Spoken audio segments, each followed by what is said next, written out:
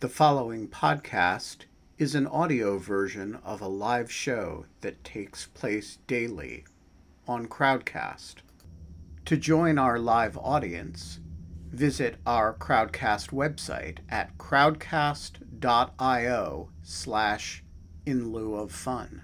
That's crowdcast.io/in lieu of fun. We're not allowed to have fun anymore. So in lieu of fun, let's at least not be bored. Come on, Greek chorus. And we're live. It's time. It is Yeah. Friday, March 11th, 2022, 5:03 p.m. Mike Pesca is joining us live from a Brooklyn speech therapist office. He has gone back to school. He has gotten numerous degrees in speech therapy since you last listened to The Gist, and he has opened a speech therapist's office. That would have And- been a more productive use of your time than the shit you went through in the intervening time off of the Gist. Well, we have to point out it's a Brooklyn speech therapist office, so people come in saying talk, and we have to tell them no, it's talk. yeah. No, it's not. It's not forget about it. Oh no, we have so much work to do. And in a different borough of New York, No, the same one. I Oh. thought it was in Queens. Oh, yes. Yes, No. it is in Queens. I don't, when you interrupt me and correct me, Kate, you got to be right. No, not anymore. Don't. In a different borough of New York City, the faculty of St. John's Law School has voted tenure to Kate Klonick, which means that we can now have Kate unshackled, Kate unplugged, the uncensored Kate Klonick, who's been holding back. She can stop holding back all the shit that she has not done on this show because she has been afraid of her tenure vote. And so I just want to say congratulations to Kate. Congratulations to the faculty of St. John's, because there are ways to screw up a decision like that. Like, we can talk about a few of them. There are a number of ways to do it. It's like the trolley problem. You can send the trolley the wrong way or the right way. So it's good that they got this one right. And also, I expect Kate now, on command, whenever somebody demands it of her, to do something outrageous that would, she would never have done, but while her tenure vote was pending. So, Kate? Oh, I was going to cut my hair. But no, I'm not going to. I can't find scissors like at my desk, so I'm not going to do that. So, getting tenure doesn't make her more organized. I know it.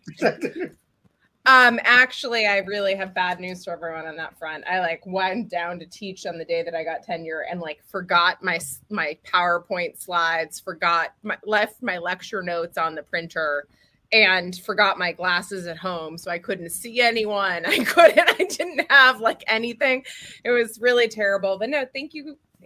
It's not that huge a deal, and it's a nice relief. And I think yeah.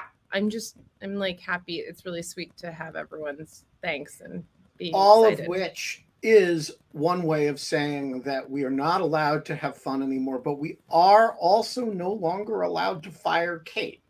Well, St. John's, the bar for cause has risen, at least. Yeah, St. John's now can't have fun and can't get rid of Kate Klonick. We are allowed to have Mike Pesca, despite numerous people's attempts to get rid of him. Yeah. Hello, Mike Pesca, and I want to start today with an incredible monologue that you did the other day in the Spiel that I there have been many good ones that I announced on the show was the smartest thing that's been said about cancel culture that's not by John Rauch. And I might have left out that's not by John Roush. Had John Roush not been on the show at the time, I thought it was prudent. I know it's up there with Roushian wisdom on cancel culture.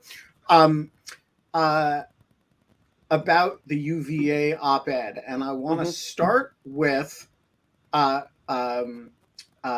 the question that you go through in the show of what we should use as a phrase instead of cancel culture. I think it's important because in order to think about a problem, you have to correctly name it. And I don't think that the phrase has necessarily always been wielded by people with ill intent. It's people with great intent who really just want to make society better and are wondering, is there this thing called cancel culture? Just by very dint of the name, it seems like we're asking to weigh in. Are these people who have said to have been canceled, are they gone? Are they shunned? Have they been put in the cornfield? Does the scarlet letter drive them from town? So I hear phrases like, well, you know, Louis C.K. wasn't canceled. The guy is still selling out Madison Square Garden. Or, you know, she wasn't canceled. She has a Substack. He wasn't canceled. He still has some vestige of the status or show or income that he once had. And I understand why talking about canceling, it seems so total and so final. And I understand why it could lead us to think about it poorly. So the number one thing, if I could have any contribution to this conversation, it's to rethink what we think and how we define cancel culture. And I define it like this. Cancel culture is the threat of or move to punish an argument with which the person doing the canceling disagrees. So it's meeting arguments with punishment or the threat of punishment. I will admit that maybe doesn't cover all cancellations. There is does the punishment fit the crime type cancellation? But in those cases, I was thinking about, you could think about the apology being the argument, and then people calling for cancellation often ignore the apology. So that's step one.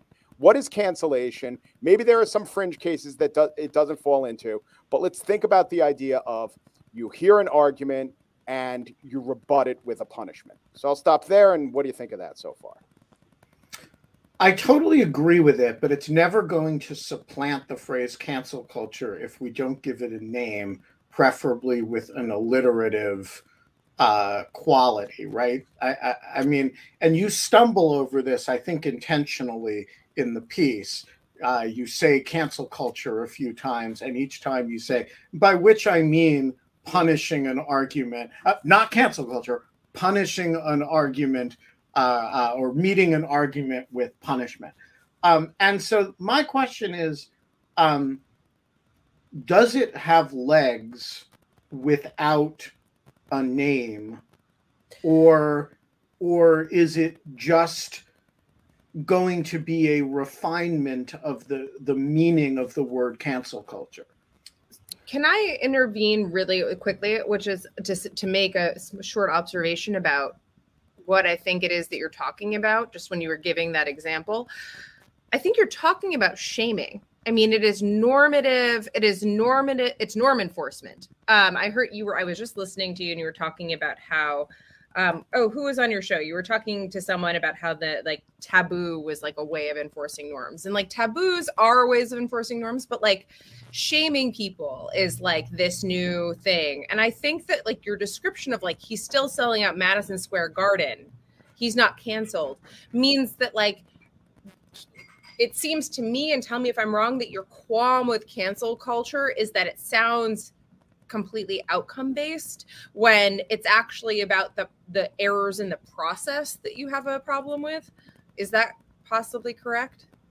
That's part of my qualms, but I do feel that except in rare cases, what the reaction to an argument shouldn't be called for a punishment. And the reason that shaming is insufficient, there's often a shaming part of it, but how do we enforce the shame? Usually it's by stripping a person of position or salary or status. Status does get into shaming. So in this case, I was thinking about Lieberman, the Columbia professor who made a statement about a model, a Sudanese model, who her fans call her, I think they call her Queen of the Dark. I don't want to get this wrong, but she has dark skin, and sometimes with filters that's emphasized. And he used the phrase, you know about this, right? He used the phrase, whether she is a beauty or a freak of nature, we can all agree that, you know, she has some great attributes aesthetically. It is not just not wise, it is insulting to call a human being, an African-American human being, she might be an African human being, a freak of nature. And so the question is, what does the guy do about this who used this infelicitous phrase or very offensive phrase? And the answer is he apologized up and down, right? So the canceling to me is the calls that worked to, I don't know if it's permanent, to strip him of his title at Columbia, to punish him for saying this, no matter what his apologies were and out of proportion to his offense. Therefore, I don't think it's just that, you know, what you were saying, like maybe the Louis C.K. model isn't the best. The totemic person who's canceled that I always go to is Colin Kaepernick. And it's, I think, a useful argument, especially to people who say things like cancel culture isn't true. They all agree that Colin Kaepernick was canceled. Okay, well, what happened? Punishment. He was met with punishment, not being able to play for an NFL team by an act of speech. And that goes on all the time, just, you know, sometimes from left to right and sometimes from right to left. Okay, so the second part of your argument, which is the part that I think is the most challenging and I want to play with a little bit. Okay. Is this argument that nobody outside the progressive left doubts the existence of cancel culture? That basically it's only the people that, if you look at the group of people who deny the problem, they are all people who are not actually at risk of cancellation themselves. That does seem to be the dynamic. And I think it's important to define what we mean by the problem. You will find people outside the progressive left who disagree with the premise cancel culture is real and it imperils society and it is driving us towards a path of totalitarianism. And the portions and the implications can be overstated. So plenty of people outside the progressive left, I think, disagree with some overstatement of the premise. But if the premise is a modest premise, which is that there is a trend and a strain of discourse that seeks to greet arguments with punishment, and then I think you could also layer on top of this, and this is to some degree pernicious. I've not heard of anyone who is outside the sphere of progressive ideology who has rebuttals to that, who says, no, it isn't true, or that's all for the good. I mean, hasn't it always been the case, though? What's the in that sense, there's always been cancel culture. People are always have some type of punish. Like, maybe it's more, but this is actually, I have a theory about why that might be, but why we perceive it to be more at the moment. But isn't it always been the case that people have to suffer repercussions for things that they say that are met with punishment? Yes, but it's, also always been the case that let's name any other societal ills that we try to eradicate, right? Sure. That men get paid more than women and all that. So there was a part of my argument that says everyone who doubts the existence of cancel culture or pushes against it says one of three arguments. One, it's not true. There's simply no such thing as cancel culture. Two, it is true, but it's good, which is the argument that these are proper consequences that allow speakers who are formerly marginalized to have their say. And the third part is the it was always ever thus argument. And yeah, there's always been examples, for sure. There's always been examples of illiberalism and punishing apostasy and so forth. And I don't know if I could put my finger on the golden time, but there's certainly more of an ideal that sort of thing is not the proper way to go about arguing. So when you have professors, like I was just reading about this professor in San Diego, is 63, Latino guy, is an expert on discrimination, teaches a course. The course includes a slide that have words that are used as slurs, but I don't think it was hard to get clarity on what those words were, but I don't think they were the big words. Let's just put it that way. And he's been reassigned from teaching those classes because kids in the class were offended and wanted to extract punishments. Yeah, for much of our history, someone who is saying things that were offensive to mainstream sensibilities wouldn't be allowed to say them. And then, John Dewey and others formed the Academic Society, and then there was more of a robust feeling about the merits of free speech and academic freedom. And I do sense that somewhere in between the 60s and 2011, it was just a much better time for, if there are competing virtues, and one virtue is the person's got to be able to say what they want to say, and the other virtue is the person should pay the price for offense. The pendulum is swung, is what I'm saying. I don't know totally, but to an extent that I notice and I think is real. So here's my question about this point, that if everybody noticing this as a problem does not include, if everybody denying that this is a problem falls into the camp of people who have never expressed a view that, or who don't express views that put them at risk of this. And you cite in the monologue, you cite an example of somebody who's a sort of hardliner on this problem does not exist. And then you kind of gently make fun of how conventionally uncancelable his substantive views on matters are. And my question is, do those people's views of whether the problem is real count? Yeah, they do. Because it seems to me if you only survey the people who've suffered cancellation, it's a huge problem, right? Barry Weiss is making an entire career out of the problem. If you only survey people who were at no risk of cancellation, the problem is non-existent. I don't take either of those groups of people all that seriously, like the Milo Yiannopoulos, right? The professional cancellees who do really offensive things, and then they're shocked that we don't want them at our dinner parties, right? But also the people who never express a controversial view in their lives in the communities in which they operate, and then want to claim that there's no problem because people like them feel no pressure. I guess my question is, who is the community of people whose views about this you actually care about? Right. So first of all, while I did say I do find that no one who is of the persuasion that it's entirely a moral panic. So that's the counter argument. There is no cancel. I laid out the three arguments that they use specifically, and there are sub arguments. But the people who think that cancel culture either isn't a problem or doesn't exist will say it's simply a moral panic.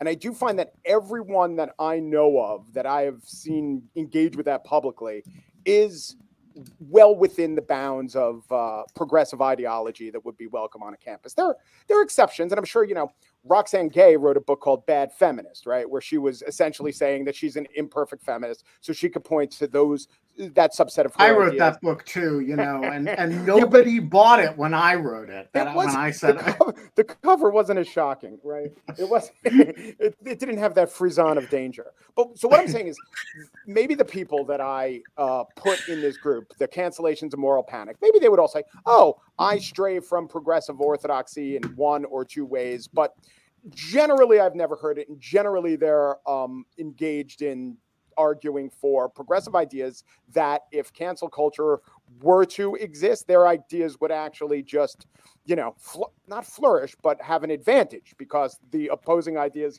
would somehow be suppressed. So that's first of all. Second of all, I don't only listen to the people who are the victims of it. I listen to a broad range of people who I think many have very progressive ideologies, except they admit, say, on this point that there seems to be something like cancel culture. I go to the original Harper's letter, and, it was signed probably by a couple people who regret it now, but it was signed by Noam Chomsky.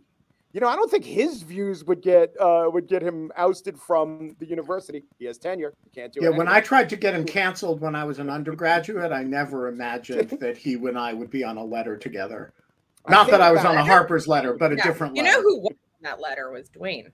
But anyway. Dwayne, and I wonder, you know, I've never, I don't know that you guys could ask him what he thinks about that. I think it's hard. It is hard to be on. He was angry. I can tell you, he was angry at the reaction to it, and he thought it was bullshit. And he was also like, I just saw it's just a stupid fucking letter. Like what a dumb, right. Like what is going? Like he just was like, this is like in the hierarchy of like it's like the most like it's just so empty. Like it's like not. Like who cares? Yeah, it's like agreeing to him. It was just like agreeing with some basic principles or mission statement of Penn America. That was literally it. Yeah, exactly. Yeah. Right, and then it's like maybe he didn't know at the time that J.K. Rowling had this stink on her among certain, or was even going to sign the letter. I get that, but I do I read Michelle Goldberg's columns, and she's not like 100%. She's not as progressive, if you want to call it that, as maybe Bernie Sanders, right? She's more like Elizabeth Warren than Bernie Sanders. But she recognized, she signed a letter, and she recognizes that the phenomenon's going on. So yeah, she's someone I listen to. I listen to some people who survey this fairly, and the proof of their fairness isn't that they agree with me. This guy I cited, Michael Hobbs, is I've seen a video he did, and I read a long Substack he did. And if that Substack had weight and held water up and down, I'd be like, gotta admit it. These are great examples of him pointing out people who are so-called canceled and there weren't. And there were people in that long Substack post that he did that are considered canceled, but it is more complicated. But then there are also people who just really were punished for having what should be an acceptable idea. And mostly he ignored the strong cases, but he gave inaccurate information about how we should interpret the troubling cases. And if he didn't do that, if his arguments were sound, I really do think that I'd say, oh yeah, good job. You know, I'm always open to good debunking. It's just the bad debunking. And at this point, I think the cancel culture as a moral panic crowd is something close to vaccine deniers or something close to global warming deniers. If you think these things don't happen and there's so much evidence of it, I don't think you're willing to take in evidence and credit it as evidence. So I don't know if you remember this, Ben. This was like a long time ago, and this is related to the UVA op-ed. And I kind of want to know how this colors in your scenario, Mike. Quinta was on, and she was talking about self-censorship. Quinta doesn't believe in cancel culture. Yeah, she does not believe in this at all. And she was like, don't we always self-censor? Don't we always think that this is something that's like, aren't we always self-censoring? And I actually thought that was an interesting reframing because, of course, yes, we obviously always do. There is like, we are not just, well, except for maybe me, who just like runs her mouth and then her brain catches up 10 minutes later. I don't think you self-censor, KK. I do not self-censor a ton. I will be totally honest. It's not for like prudential reasons. It's just because it's just not how my brain works. It's actually literally not how my brain works. Like there is no moment that I have to stop and think about things. I just start talking. And that has always been up. As my dad said, stop, think about what you're trying to say and then say it. And I was like, why would I do that? Like that's like, but seriously, actually the way that I've gotten around that is to bake into like into the procedural mechanisms of like how I talk. Like I think just to bake in on the back end, like very strong kind of principles about like what I stand for and kind of what I don't, and to do it that way so that I just know that I won't be saying something that's like, or, unless I'm misunderstood in some comment, which has happened and Ben knows about, we can maybe, now that I have tenure, this is the story to tell, my own story with like almost cancel culture, my first semester teaching property law. But like, it was a very, I know, Mike, now I have to tell the story now. I kind of have to tell the story. I can give it. Cool. I was teaching property. What, Ben? Ben's either muted Oh, or sorry. Give practicing what he's gonna KK do. like 15 minutes to think about whether she wants to tell Okay. the story. Because if we demand it of her, she will tell it, and Yeah. that may not be what she wants to do. So let's reconvene on this subject Yeah, at yeah, 5:45. I think that that's right. It's yeah. But suffice it to say that I believe that there is that like here is, and like I put into the chat like this re-shaming the debate paper that I wrote when I was like in graduate school before I was a professor. And the idea was basically this, that the problems with shame is that it's a normative punishment. It cannot be made proportional. It is often erroneously meted out or meted out without end, and that I mean, none of this is very controversial at the time, but this, as I said, I was writing this before cancel culture was a term. And that it wasn't just about political correctness. It was about all kinds of things that people were doing over the internet that all of a sudden were getting the light of day. And people were like in their real world, like we're just being caught on camera, and people were shaming the crap out of them. Like, do you remember like New York City had like a Stop the Spread campaign of like men who were taking huge stances and blocking people from like sitting down next to them on the bench type of thing. And their huge stances weren't arm the Ukrainians. They literally, their knees were very far apart on the subway. Yes. Right. Like there was like a spread. Yes. But if I had got to write this article over again, one of the things that I would say is that like the reason it was happening is that like it was so costless to have a reaction to shame. It was so unhinged from your own reputation. Like you could shame without any reputational damage to yourself if you had fucked up and made the wrong assessment. It felt infinite to the person who was receiving it. Felt infinite and enormous. It felt like everyone in the entire world like hated you. I mean, I've talked to so many people who have gone through this now at this point that it's like all of them contemplate suicide or like some type of moment of like just deep like, you know, fear or like this lack of like any point of continuing to live. And I just really think that so part of me think like, I'm with you that this is like a problem or not a problem. I'm with you that this happens and people feel this way. But I don't know that I completely think that it's not answering speech with speech. Because I actually do think that it's answering speech with speech. It's just not productive speech.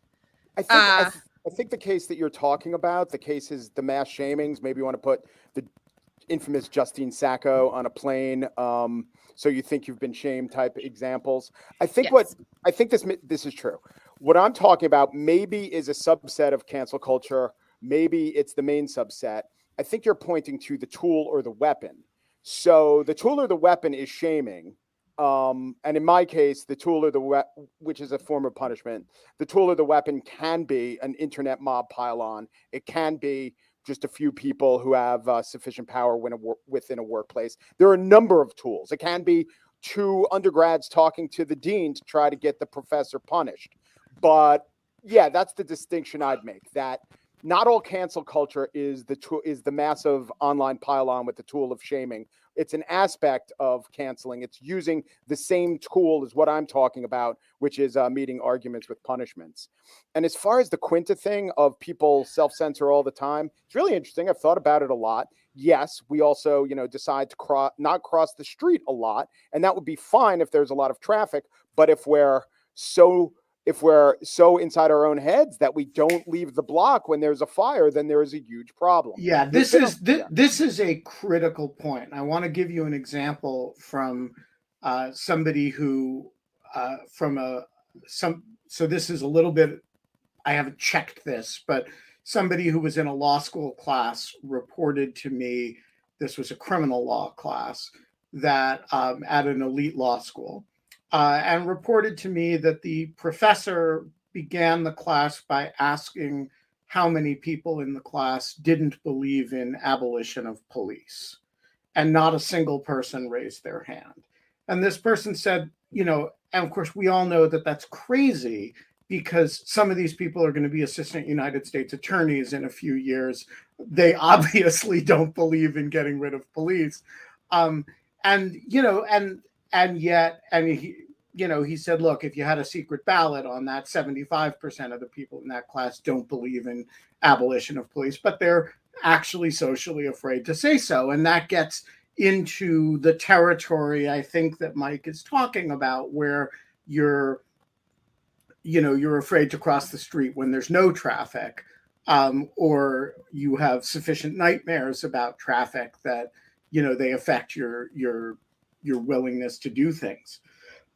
Yeah, and there are would anyone have ever, what if you, do you think that in 1960, if you'd asked the room a question about desegregation, that you would have gotten and you were how many people here think that school, I'm trying to think of something I don't know. I'm trying to think of something analogous that would be a hot button issue in 50 years ago. Wouldn't you have had the same response? There is always going to be some type of self-censor when you're being asked to report.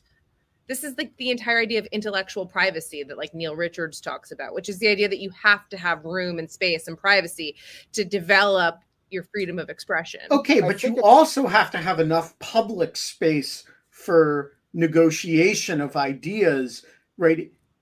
Even in Soviet Russia, you had the private space inside your own head to develop your own ideas. You just couldn't say it. And so it seems to me it's not enough to treat it as a privacy issue. It has to be to some degree, a comfort level with public speech issue. Now, I totally agree with Quinta that there's all kinds of things I believe that I don't say. I call it tact. Do you like my hat today? No, I think your hat is horrible. That's a terrible hat. There's all kinds of things I believe. No one self-censors about dog shirts. That's my favorite part about them. That's the thing about dog shirts, is that people don't self-censor about them. By the way, I just want to say to all the TSA and flight attendants who loved Corn on the Cob shirt and came up to me to say so, there were 5 TSA guys and flight attendants on the flight to and from Boston this week who were really into Corn on the Cob shirt. And yes, I wore it in both directions because I forgot to pack a second dog shirt. So I had 2 experiences of flying back and forth to Boston. TSA in Boston, very pro Corn on the Cob shirt. Flight attendants in both directions, very pro dog shirt. I did not solicit anything. So if you're one of those anti Corn on the Cob shirt people, all right.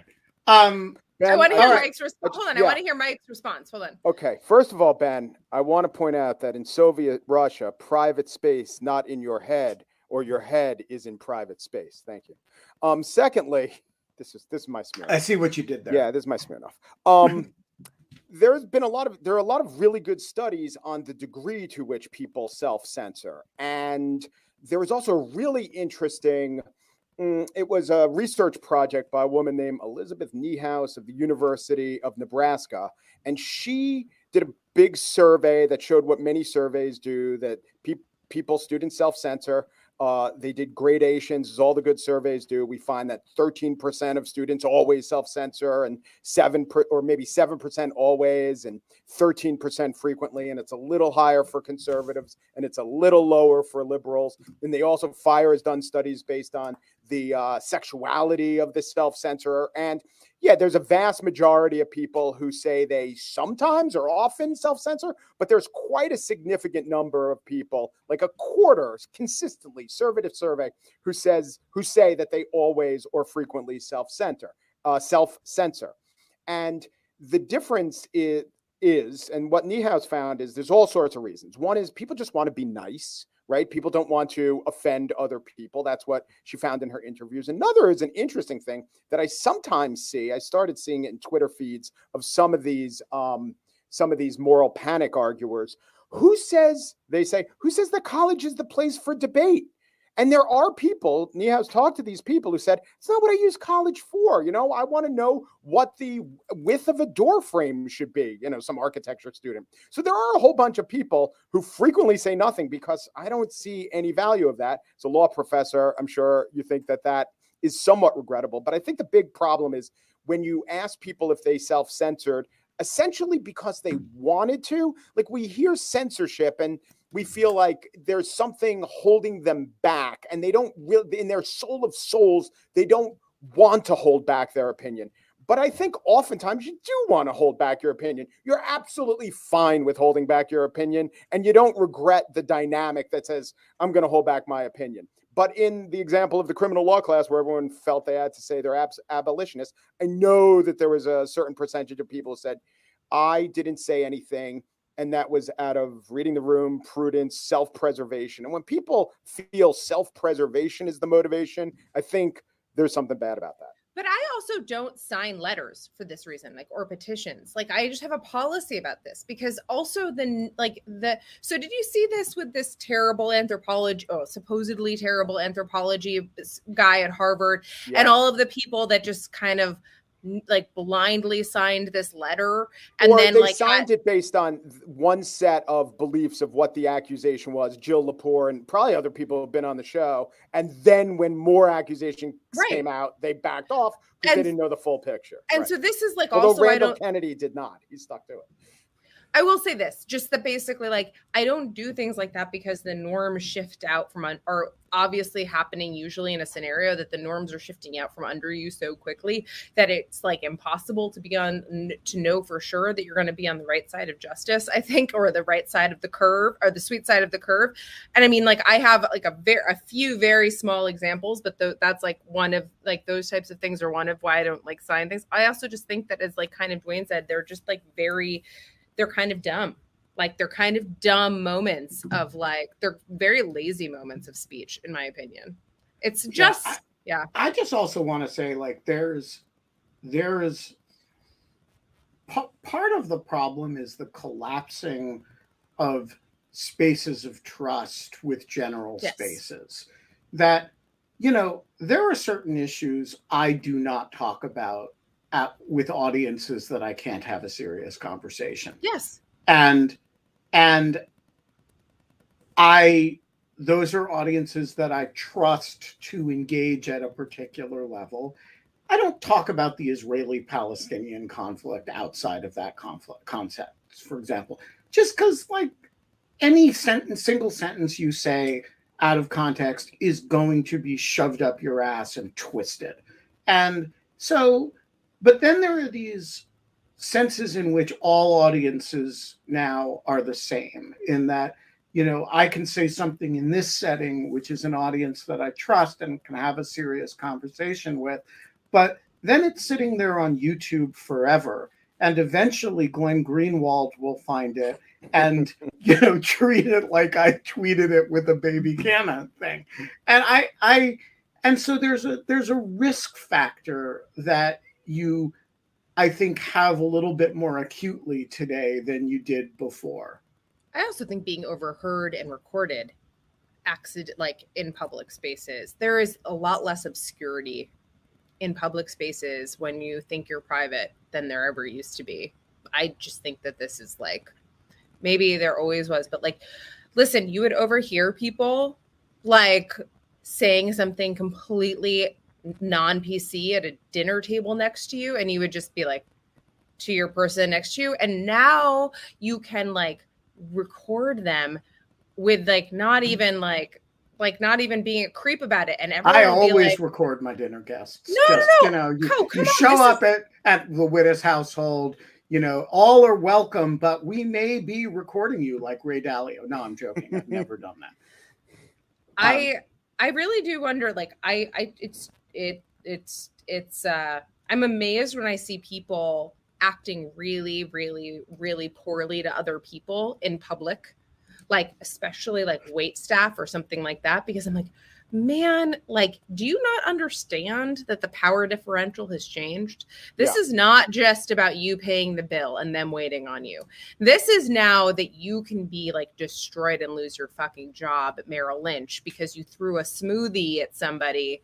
And no, they like, gave you a raise at Merrill Lynch for that. No, they fired this guy. Do you guys not really? remember this? Yeah, this guy, like, well, he whatever. It's because he missed. Yeah, and it's probably also very generational. Like the guy doing that is probably in his 40s and or 50s because the youngsters these days have signed up for being in the Panopticon and in fact voluntarily are the worker bees of said Panopticon. Yep. Eric Berg, worker bee of the Panopticon. How are you? Good. It's filing week, so it does feel like it's a Panopticon world. Right. Every transaction you've ever made. Yes. Well, it's the filing week for people running for office. So so every transaction they've ever made. Yes, exactly. What's on your mind? So I guess my question in this room, as a little bit of background, this is coming from someone who is currently having problems even getting people to run for office because of like the harassment of public officials and everything. You know, so how do you see the difference between cancel culture and then say like armed intimidation, those who are using harassment and intimidation that's more the style of the right, of, you know, walking into meetings with arms and going to people's houses and intimidation? Because I kind of see it as like two sides of a similar thing that's going on, but one is a lot more dangerous. Not to say that the other one isn't an issue, if that makes sense. Yes, that's right. The same exact activities. One is armed, one is unarmed. I'll tell you which one I'm going to be more concerned about. So whether you think that it is two sides of the same coin, to me, it's so much more serious that maybe it even transcends the category of cancel culture. And sometimes I feel as someone who thinks that this is a problem, a somewhat serious problem, but not the biggest problem in the world, though it does irk me when people totally deny there is a problem. You know, I analogize it to there are plenty of people who know that global warming is a bigger problem than what they have dedicated their lives to, like contracts that won't let you out of them when you want to get out of your cable contract or your gym contract. Like that's a real problem. I'm very glad that there are people who try to fight against that problem, but compared to the Rohingya and the Uyghurs, I don't think it, is any comparison. And I look at the armed intimidation and I look at the physical threats and the physical menace as being in such a bigger category that sometimes I think it's better not to even think of it as some version of cancel culture. All right, Mr. Wattenbarger, the floor is yours. Hello. So where do you draw the line between, or if you can draw the line, between tact and self-censorship? Okay, well, I think that if the phrase or the consideration tact enters your mind at all, then you're engaging in tact, right? I think that no one who has said, "I wish I could say that," about a subject, some subject in the news, some policy position, it's very hard. I mean, obviously, there are some policy positions that you could frame as a policy position that are so outrageous and beyond the pale. If you are a segregationist and you want to go back to segregated lunch counters, then it might be both tactful and prudent and many other words not to say that. But in general, I think when we're talking about policy positions, where you think the government should be going, what your take is on an historical event, I'm thinking about Emma Camp's example that a lot of people argued over if she really experienced cancellation by feeling that she didn't want to participate in class after talking about was it Indian ritualistic suicide. To me, that is not in the realm of tact. It would be interesting. I mean, give me a simpler answer to that? Tact is a point devoid of substance. If the idea has substance, you are out of the realm of tact. You are in the realm of, tact is, do you like my shirt? Well, actually, I think your shirt is a crime against humanity, but I'm on your show, maybe I should say, oh yeah, I love dog shirts. If you're talking about an issue. Yeah, tact is going high when you could go low. Right. I mean, the answer is that's not about tact. That's about, are you willing to risk being accused of harboring an abhorrent idea like tolerating ritual murder because you don't want to impose your imperialistic values on another culture. Now that there may be reasons to shut your mouth in that situation, but it's not tact. Yeah, I want to also just kind of put something out there that I've been researching a lot that I think that you might like, Mike, that also kind of gets at this. I think Mike is frozen. Yeah, I think he is too. I'm gonna do that too. I know. Well, I'll just kind of like but like this is kind of a John's, I've just like gone back to basics with kind of this marketplace of ideas thing in like all of the research that I've been doing around kind of the ideal size of a platform and breaking them up into what size and when will we be serving this, when do we want competition, when do we not. And I think that we do want competition to have different types of governance structures and platforms, but I don't think that necessarily is getting at like what the problem that people think that they're having with speech, like this problem of like too much harassment or too much cancel culture. I think that's actually the opposite answer. But I just will say really quickly that there is something very interesting about this marketplace of ideas and the conceit of like the idea that when Justice Holmes said this, he was talking mostly about kind of an actual marketplace in which you like would pay more or less for ideas and that they are like actual commodities, which is like literally how people use it now. And much more that he was coming up in an age that was parallel with Darwin and like the birth of kind of a scientific revolution. And that this is like the argument towards scientific method and Adam Smith in his like invisible hand theory is tilting at that. He's not just talking about market competition. And that when he says this, he didn't say marketplace of ideas even. So that's like another thing. But like this idea, it's like just a really important kind of, I think that it has created this environment that like free speech has to be completely unregulated. Like you would imagine like not regulating a free speech environment. It would actually be much better to have bright line rules in some capacity around the types of appropriate speech to relieve people of like having to decide what was tactful and what was not, or what was normative or what was not. And like that makes a better, more free speech environment and more speech and like more productive conversation. So anyway, look, anybody who wants an environment in which they don't get any negative feedback for speech does not know what speech is and doesn't understand, the metaphor of the marketplace of ideas is not simply that, well, oh, maybe this orange is nasty and rotten, I won't buy it. It's also, hey, motherfucker, why are you trying to sell these fucking rotten oranges in your stall, right?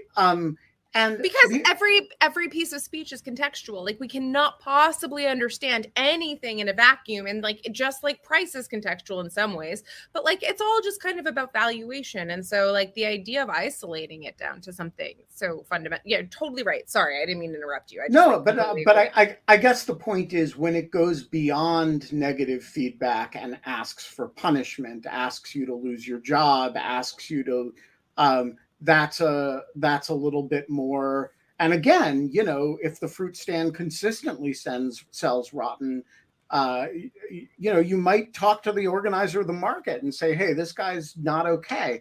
And so I'm not always opposed to it, but I do think I do think you have to think about it all the time.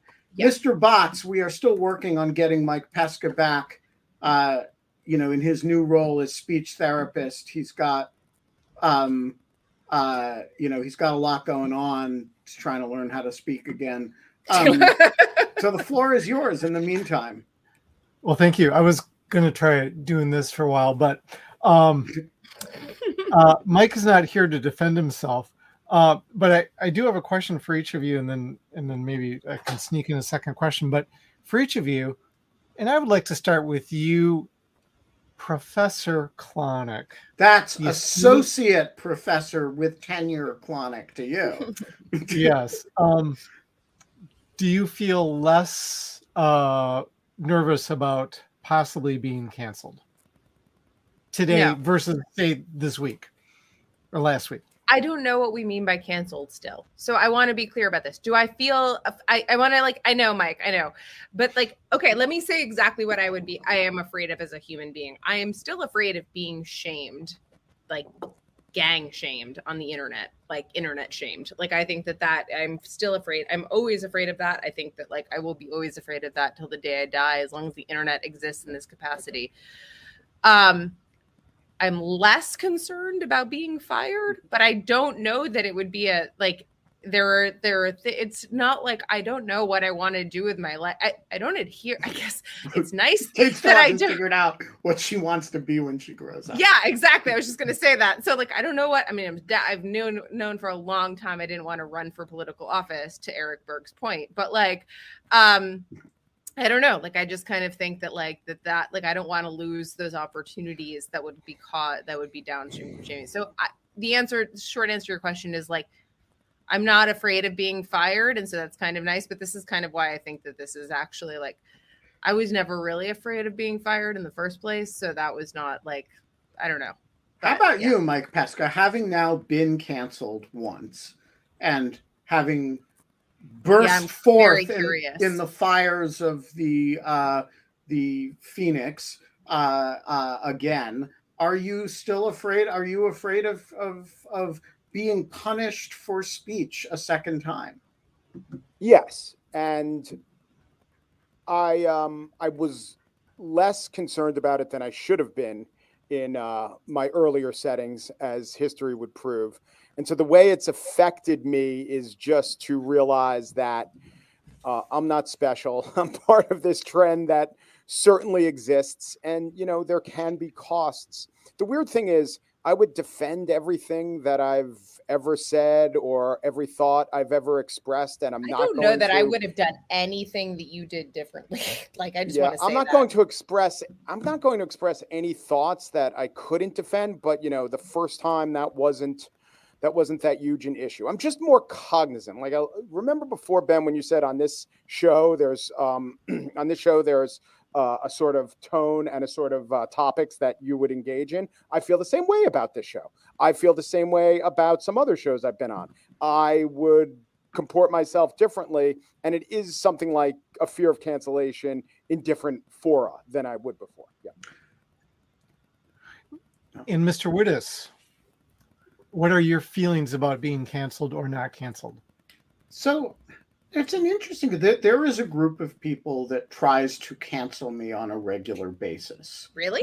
Most recently, the last week over my anodyne tweet that I thought the Russian people should not have Vladimir Putin as their president. And Glenn Greenwald and Matt Taibbi, okay. And now I know who you're talking about. And Ron Dreher. It was the far right and the far left, all pretended that this was a call for a military invasion of Russia. And it, took 3 or 4 days for it to go away. And look, in order to be canceled, you have to have something that can be taken away from you, that somebody can demand. So in Mike's case, Mike had a show that was owned by Slate. And so the demands, the feelings of Slate staffers who didn't like Mike actually had real consequences. I don't have anything like that. I mean, I suppose Brookings could fire me. That would be the analogy. I don't spend time living in fear of that at all, actually. Brookings is very good about protecting its people. And by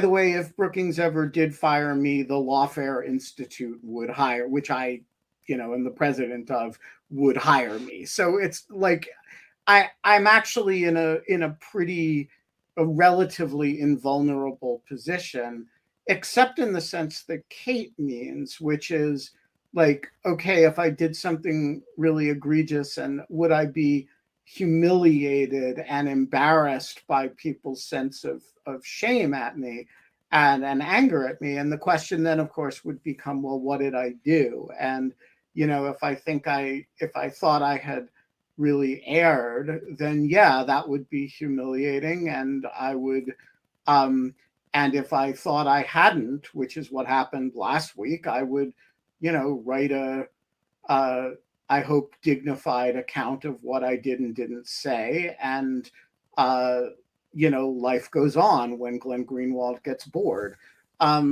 which is, a lot of my life is life goes on when Glenn Greenwald gets bored.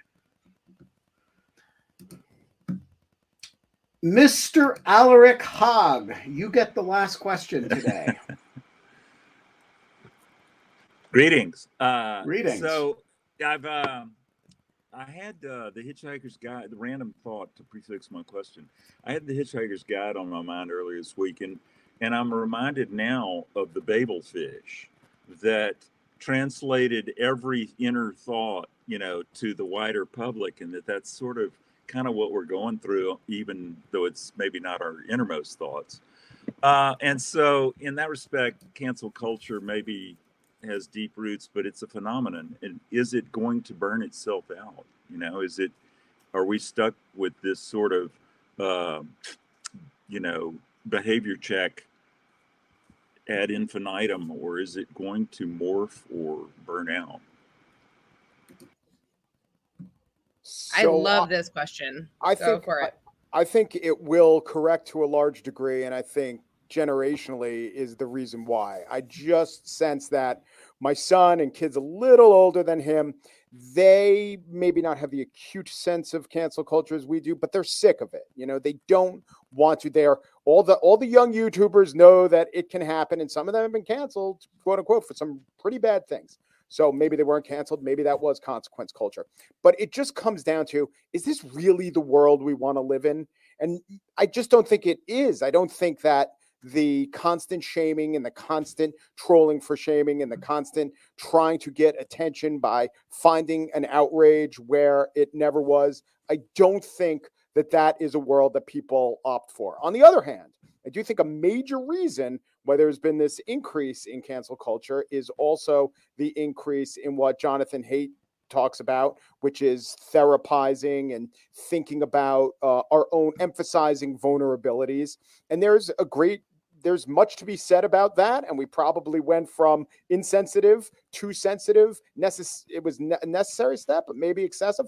But that dynamic where we always think about vulnerabilities and vulnerable communities and the idea of harm, that would argue for there'll be a lot more of it.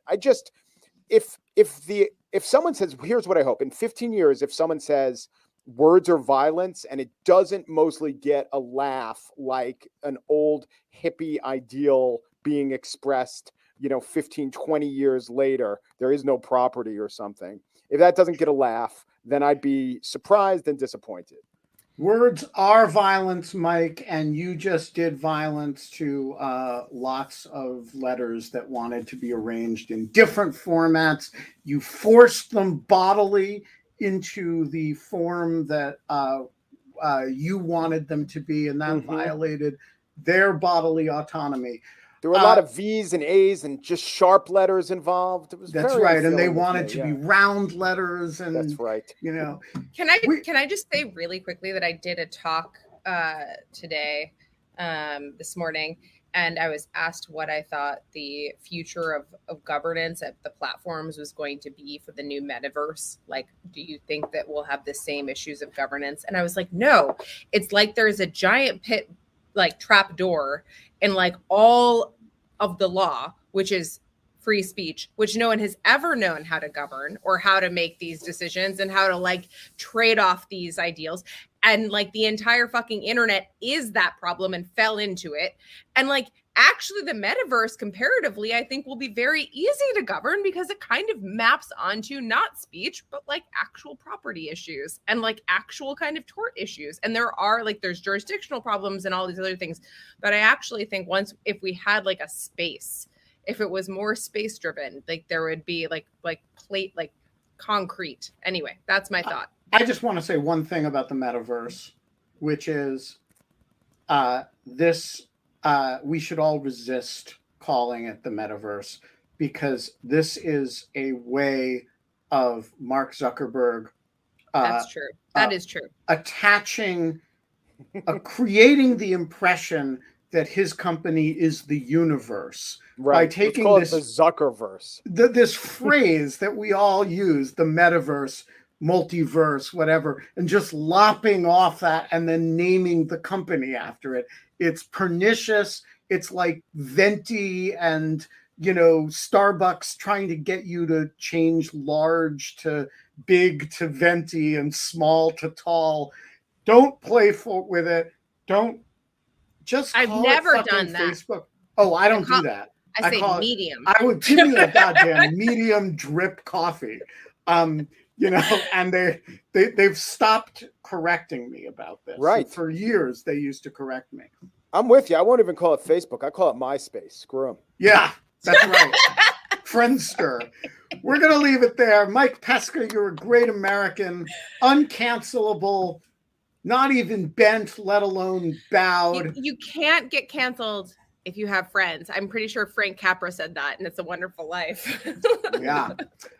So we're going to be back on Monday, and we're going to have Alex Finley here. And if you are not following Alex Finley on Twitter, former CIA Are you going to be on the show on Monday? I am. I'm coming for Alex because she has been camped out in Barcelona, which we used to call the undisclosed location when she would come on the show and didn't want people to know where she was, tracking yachts with hashtag Yacht Watch on Twitter. How many are there?